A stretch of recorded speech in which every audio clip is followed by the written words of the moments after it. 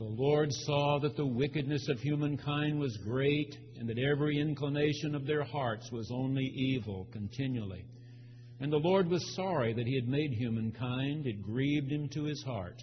So the Lord said, I will blot out from the earth the human beings I have created, for I'm sorry that I have made them. And the waters swelled on the earth for 150 days. But God remembered Noah and all that were with him in the ark. And God made a wind blow over the earth, and the waters subsided. The fountains of the deep and the windows of the heavens were closed. Then the Lord said in His heart, the inclination of the human heart is evil from youth. He said to Noah, I'm establishing my covenant with you and with every living creature that is with you. Never again shall all flesh be cut off. I have set my bow in the clouds. When the bow is seen in the clouds, I will remember my covenant, the everlasting covenant between God and every living creature that is on the earth. This is the word of the Lord. Dr. Walter Brueggemann, in his commentary on this passage, reminds us that there are many flood stories belonging to various tribal groups in the Middle East, and that the Israelite story about that flood is far from being the oldest one.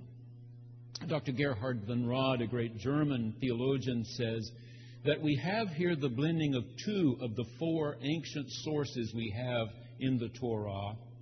We have the efforts of the J writer, that one who put down on paper, on writing materials suitable to the time, stories told around campfires for hundreds of years. The J writer's work was about 50 years after David established the new capital city in Jerusalem, about 950. But Dr. von Rad says, but most of the passage we've just read was actually composed by the priests in Babylon 400 years later, about 550. The scholars agree that we can no longer recapture that historical event which prompted all these stories about a great flood. It's unlikely such a flood took place in Israel. It's mostly desert country. There is some geological evidence that there was a big flood one time up in what is modern-day Iraq. And the biblical story says that the ark came to rest on Mount Ararat, which is in modern-day Turkey. We can be sure there must have been a big flood one time. The people who told stories about it around campfires for hundreds of years remembered such a big flood. But if the Israelite story was not the first story about that flood, what should you and I be looking for here? How the Israelite story differs from all the others. How is it different?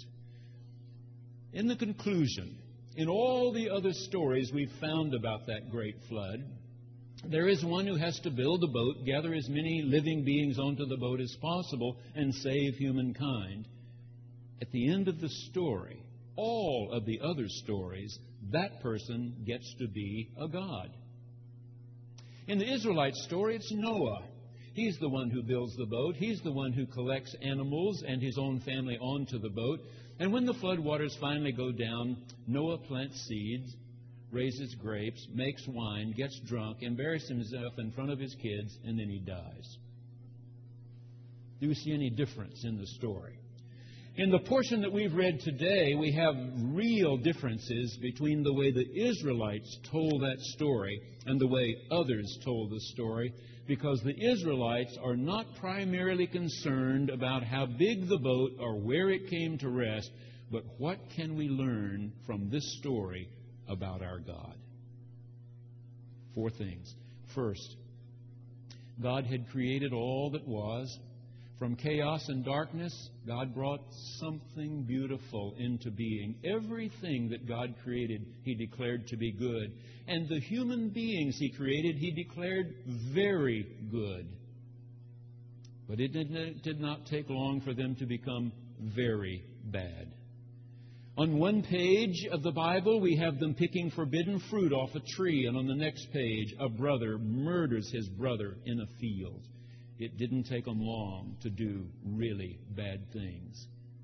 And here so early in that first Torah scroll, God said, I am sick of human beings. I'm sick of them. I'm about to do something about human beings. Last Sunday evening here at Boston Avenue, we had a dinner celebrating the first 25 years of Jewish, Christian, and then Muslim trialogue. I was one of the original members of that first group and have been in the group for 25 years. We normally meet the fourth Wednesday afternoon of every month, September through May, 3:30 to 5 o'clock p.m., with a full 90 minutes every month for 25 years. The group can read a lot of books, have lots of discussions. One of the authors we've enjoyed and been blessed by his work is Dr. David Novak. He is a Jewish scholar. In one of his books, he describes a Yom Kippur service. He is living in the South. Florida's been his home a major part of his life. It was the fall, 1963. He's on the way to Yom Kippur. A young man, it's been raining all morning. And as he walks down the sidewalk hurriedly to get to the synagogue for the beginning of the Yom Kippur service, he comes face to face with an elderly black woman. Before he can react to her, she steps off the sidewalk into ankle-deep, muddy water in the curb to let him pass. He said moments later, in the synagogue, the Torah is being read. And one portion of that Torah says, "In the face of age, let all stand." I should have been honoring this older woman. She stepped off the sidewalk for me because she understood that's what she was supposed to do. She was black. I was white. It grieved my heart. A few weeks later, our president would be shot down in the streets of Dallas. The 1960s would only get worse for a long time. Senator Robert Kennedy would be assassinated. Dr. Martin Luther King Jr. would be assassinated. We would have rioters in Chicago during the Democratic Convention throwing human excrement on the police officers of Chicago. Drugs, promiscuous sex. It was a tough, tough decade. It just seemed to get worse and worse.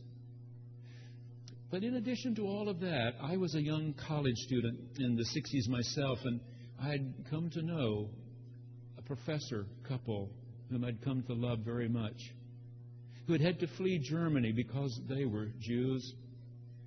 In that society, they were expected to step off the sidewalk, to step into ankle-deep water if necessary. In 1939, with Kristallnacht, the night of broken glass, when Jewish synagogues were desecrated, Jewish businesses burned, Jewish homes looted, this couple decided it was no longer safe to be in Germany, and they spent everything they had to have themselves and their son, their only son, smuggled across Belgium, finally to England. They had enough money for passage on a ship to New Orleans, train tickets up to Shreveport. They knew one Jewish family in Shreveport. They wired ahead, said, "We've had to spend everything. Can you help us start over?" They called the president of our Methodist college there, Centenary. He was standing on the train depot when they got off the train. He introduced himself and said, "Would you teach for us?" And when they taught me, they were almost 70 years old. But they changed my life forever. They went to synagogue every Friday night. They taught Christian students at Centenary College all week. They taught in the history department. I was a history major. I had history of Western civilization, history of Russia at the time of the Cold War, at the time of the Cuban crisis. I'm studying Russian history with two Jews who've been banned from their jobs at the University of Berlin just because they're Jews. It would lead Gail and me one day to go to Poland to see the best preserved of the Holocaust sites, to understand a little bit better this horrible, horrible thing that had happened. At Majdanek, she and I walked around that concentration camp, through it for 5 hours one afternoon with our personal guide. We saw only one other couple the whole 5 hours. It was one of the loneliest places I've ever been in my life. You could almost hear the cries of these people. Those being gassed, then burned. We took one day off and then were taken to Auschwitz. all the stories I'd read of survivors of Auschwitz, and now we stood there in these corridors to walk in and see a room filled with glasses, eyeglasses, for little bitty faces, for teenage faces, for young adult faces, for lots of grandmothers and grandfathers' faces. Glasses, glasses, glasses. One whole huge room filled with shoes. Little bitty shoes, little bit bigger shoes. Shoes for grandmothers and grandfathers. To try to eat just a bite, choke down a little bit of food, be taken straight on to Birkenau, to stand on the Judenrampe that you saw in Schindler's List. This train that came right in through the front gates, and Jews were separated. Those who would be immediately gashed and burned, and those who would be used as laborers for a while and then gashed and burned. How vile this human creature can be. How vile. And God said, I'm sick of you. I'm sick of you. And I'm about to do something with you, to you. And if you read carefully that Genesis account, the old J writer, you see how primitive his understanding of the world. Thought the world was flat, of course. He thought there was water underneath the earth because if one dug down far enough, one would come to water. And so he imagines that there are pillars holding the earth up out of that water.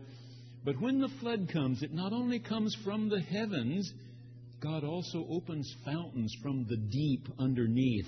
If you were listening carefully or following along as I read, it said He cut off the waters that were falling and the fountains from underneath, and then caused a wind to blow to dry out the earth. It's a very primitive story of what God did when He was really sick of human beings. Number two, again, God reaffirms that if He didn't care so much, it wouldn't hurt so much. If He didn't care so much about every one of these into whom He had breathed the very breath of life, then it wouldn't hurt so much when they hurt each other. When one of His little ones is mistreated, when one of His women is beaten, slapped around, just because she may not be as physically strong as the men in her life. You know all the things we do to each other, these horrible things human beings do to each other. Just Friday it was stated that in the United States of America, more than 1 out of every 100 people in our country is in a prison right now. A higher percentage of our people in prison than any other nation on the planet today. Unbelievable, don't you think? It wouldn't hurt so badly if God didn't care so much. The other day, I received a little devotional guide sent to me by the Council of Bishops because I'm a delegate elect to the General Conference that will be taking place in Fort Worth, Texas, April 23rd through March 2nd. You know, we Methodists gather for this huge conference once every 4 years. It's always on the election year, the leap year. This is the year coming up. And the Council of Bishops are wanting all of us to be reading the same devotional guide, page by page, one day at a time until we arrive in Fort Worth.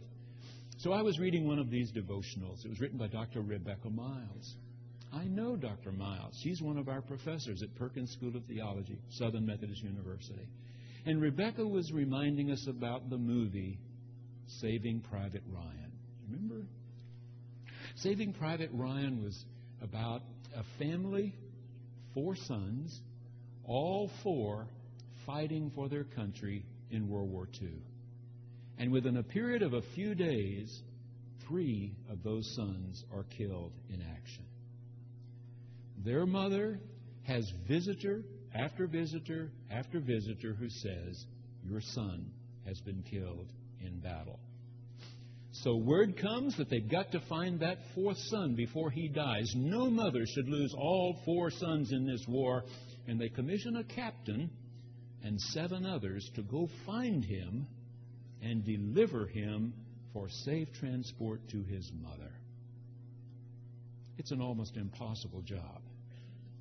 They have a vague idea where his unit may be. It's on the front lines. It may well cost all 8 of them their lives. And the captain, played by Tom Hanks, you remember, says, this Ryan better be worth it. When we get him home, he better find a cure for some major illness, or at least a longer-lasting light bulb. He better be worth it. And you get the feeling that he isn't worth it, that 8 might die to save 1. Except to that mother he would be worth it, wouldn't he? To God Almighty, he would be worth it. Whether he finds a cure for a serious illness or never works on a light bulb, he's worth it to God. That's why it hurts so much. Number 3. The flood waters went down. God takes a good look at those who are left now and decides they haven't been changed at all. Same old people. They haven't been changed. They've been through this horrible experience of flood. They've been saved, spared, and they're acting just like folks have always acted. Just doesn't seem to be getting any better. In 1988, Gail and I decided that we would like for our 2 sons and the 2 of us to see a little bit of what life was like on the other side of the wall in communism. Now, none of us questioned our loyalty to our great country, nor the principles of democracy. We just wanted to see what that was like. We took our summer vacation. Jason was about to go into his senior year in high school, Trey about to go into his senior year at SMU, and we went to Berlin. The wall was still there. As I got my first look at Berlin, I kept remembering what my old professors had told me. They had encouraged me, go to Germany.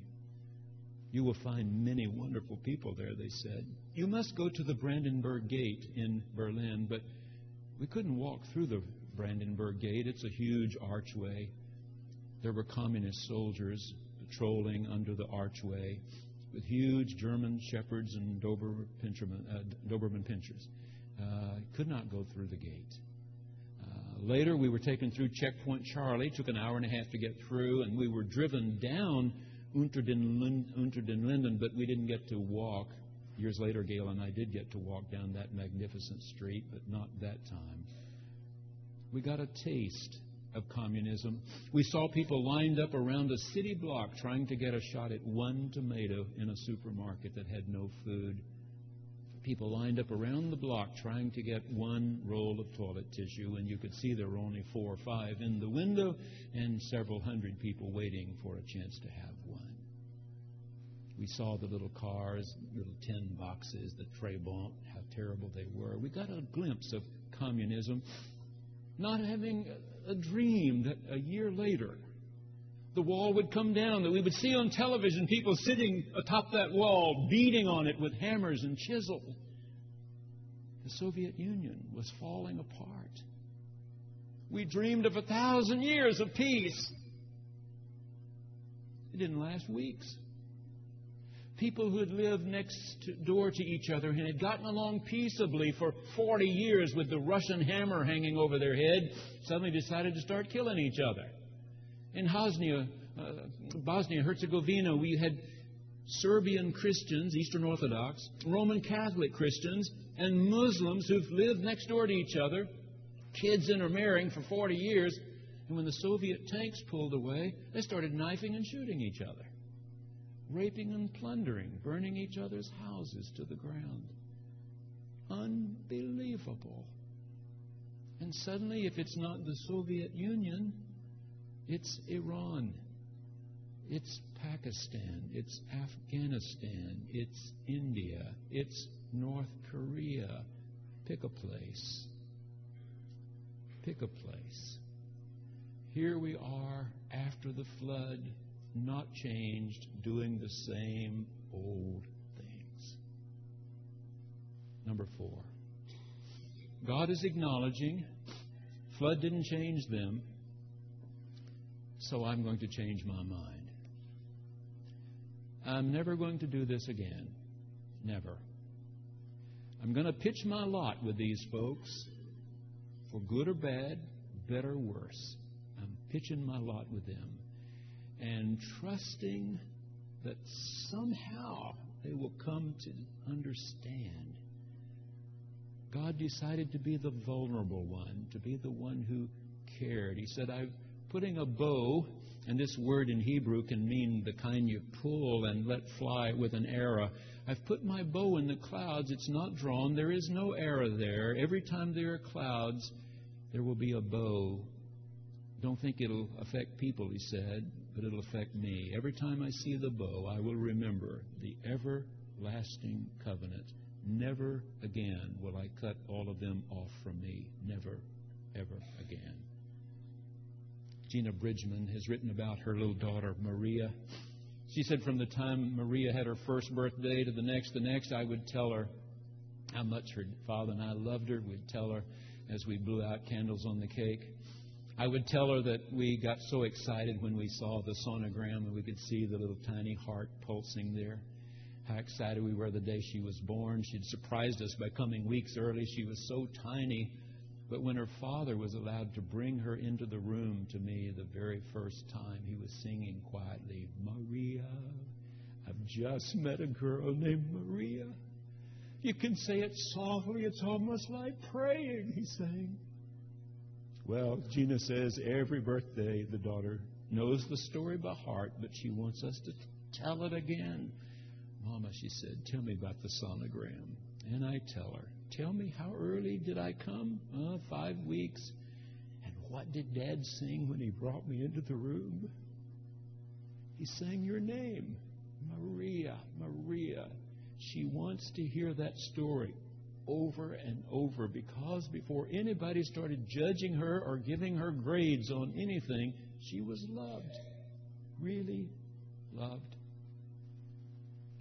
Jeff Bloom said he went to a big conference for people who work with the incarcerated. He said he heard several really outstanding speeches, and then time of question and answer. And an old priest, sort of wrinkled, disheveled coat, stood up and said, working in a prison is a hard and thankless job. Let me tell you about something at San Quentin years ago. There was an old priest there who gave his adult lifetime to being chaplain to the prisoners at San Quentin. He said there was one prisoner who had a reputation for being the biggest con man at San Quentin. He could talk faster than anybody else. He could seem to wrangle little pleasures, extra treats. You don't get much, he said, at San Quentin, but from this one old Catholic priest, he would sort of move him around to get just a few more minutes with his visitor, just a few more minutes on the telephone than others were getting. But he said, you know, if you're a con man, it's not much fun if the opposition isn't very strong. And so one day this prisoner said to the old priest, you're the biggest sucker in this place.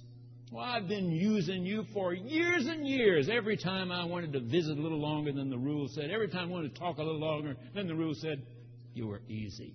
Sucker, that's what you are, a sucker.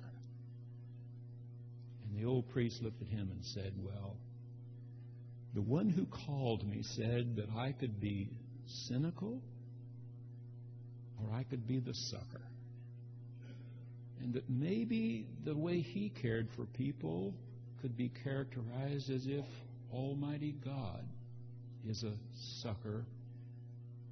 I'm trying to do it His way. And the old priest sat down. And the moderator said, and you know this story, sir, because you were that priest? And he said, no, I know this story because I was that convict.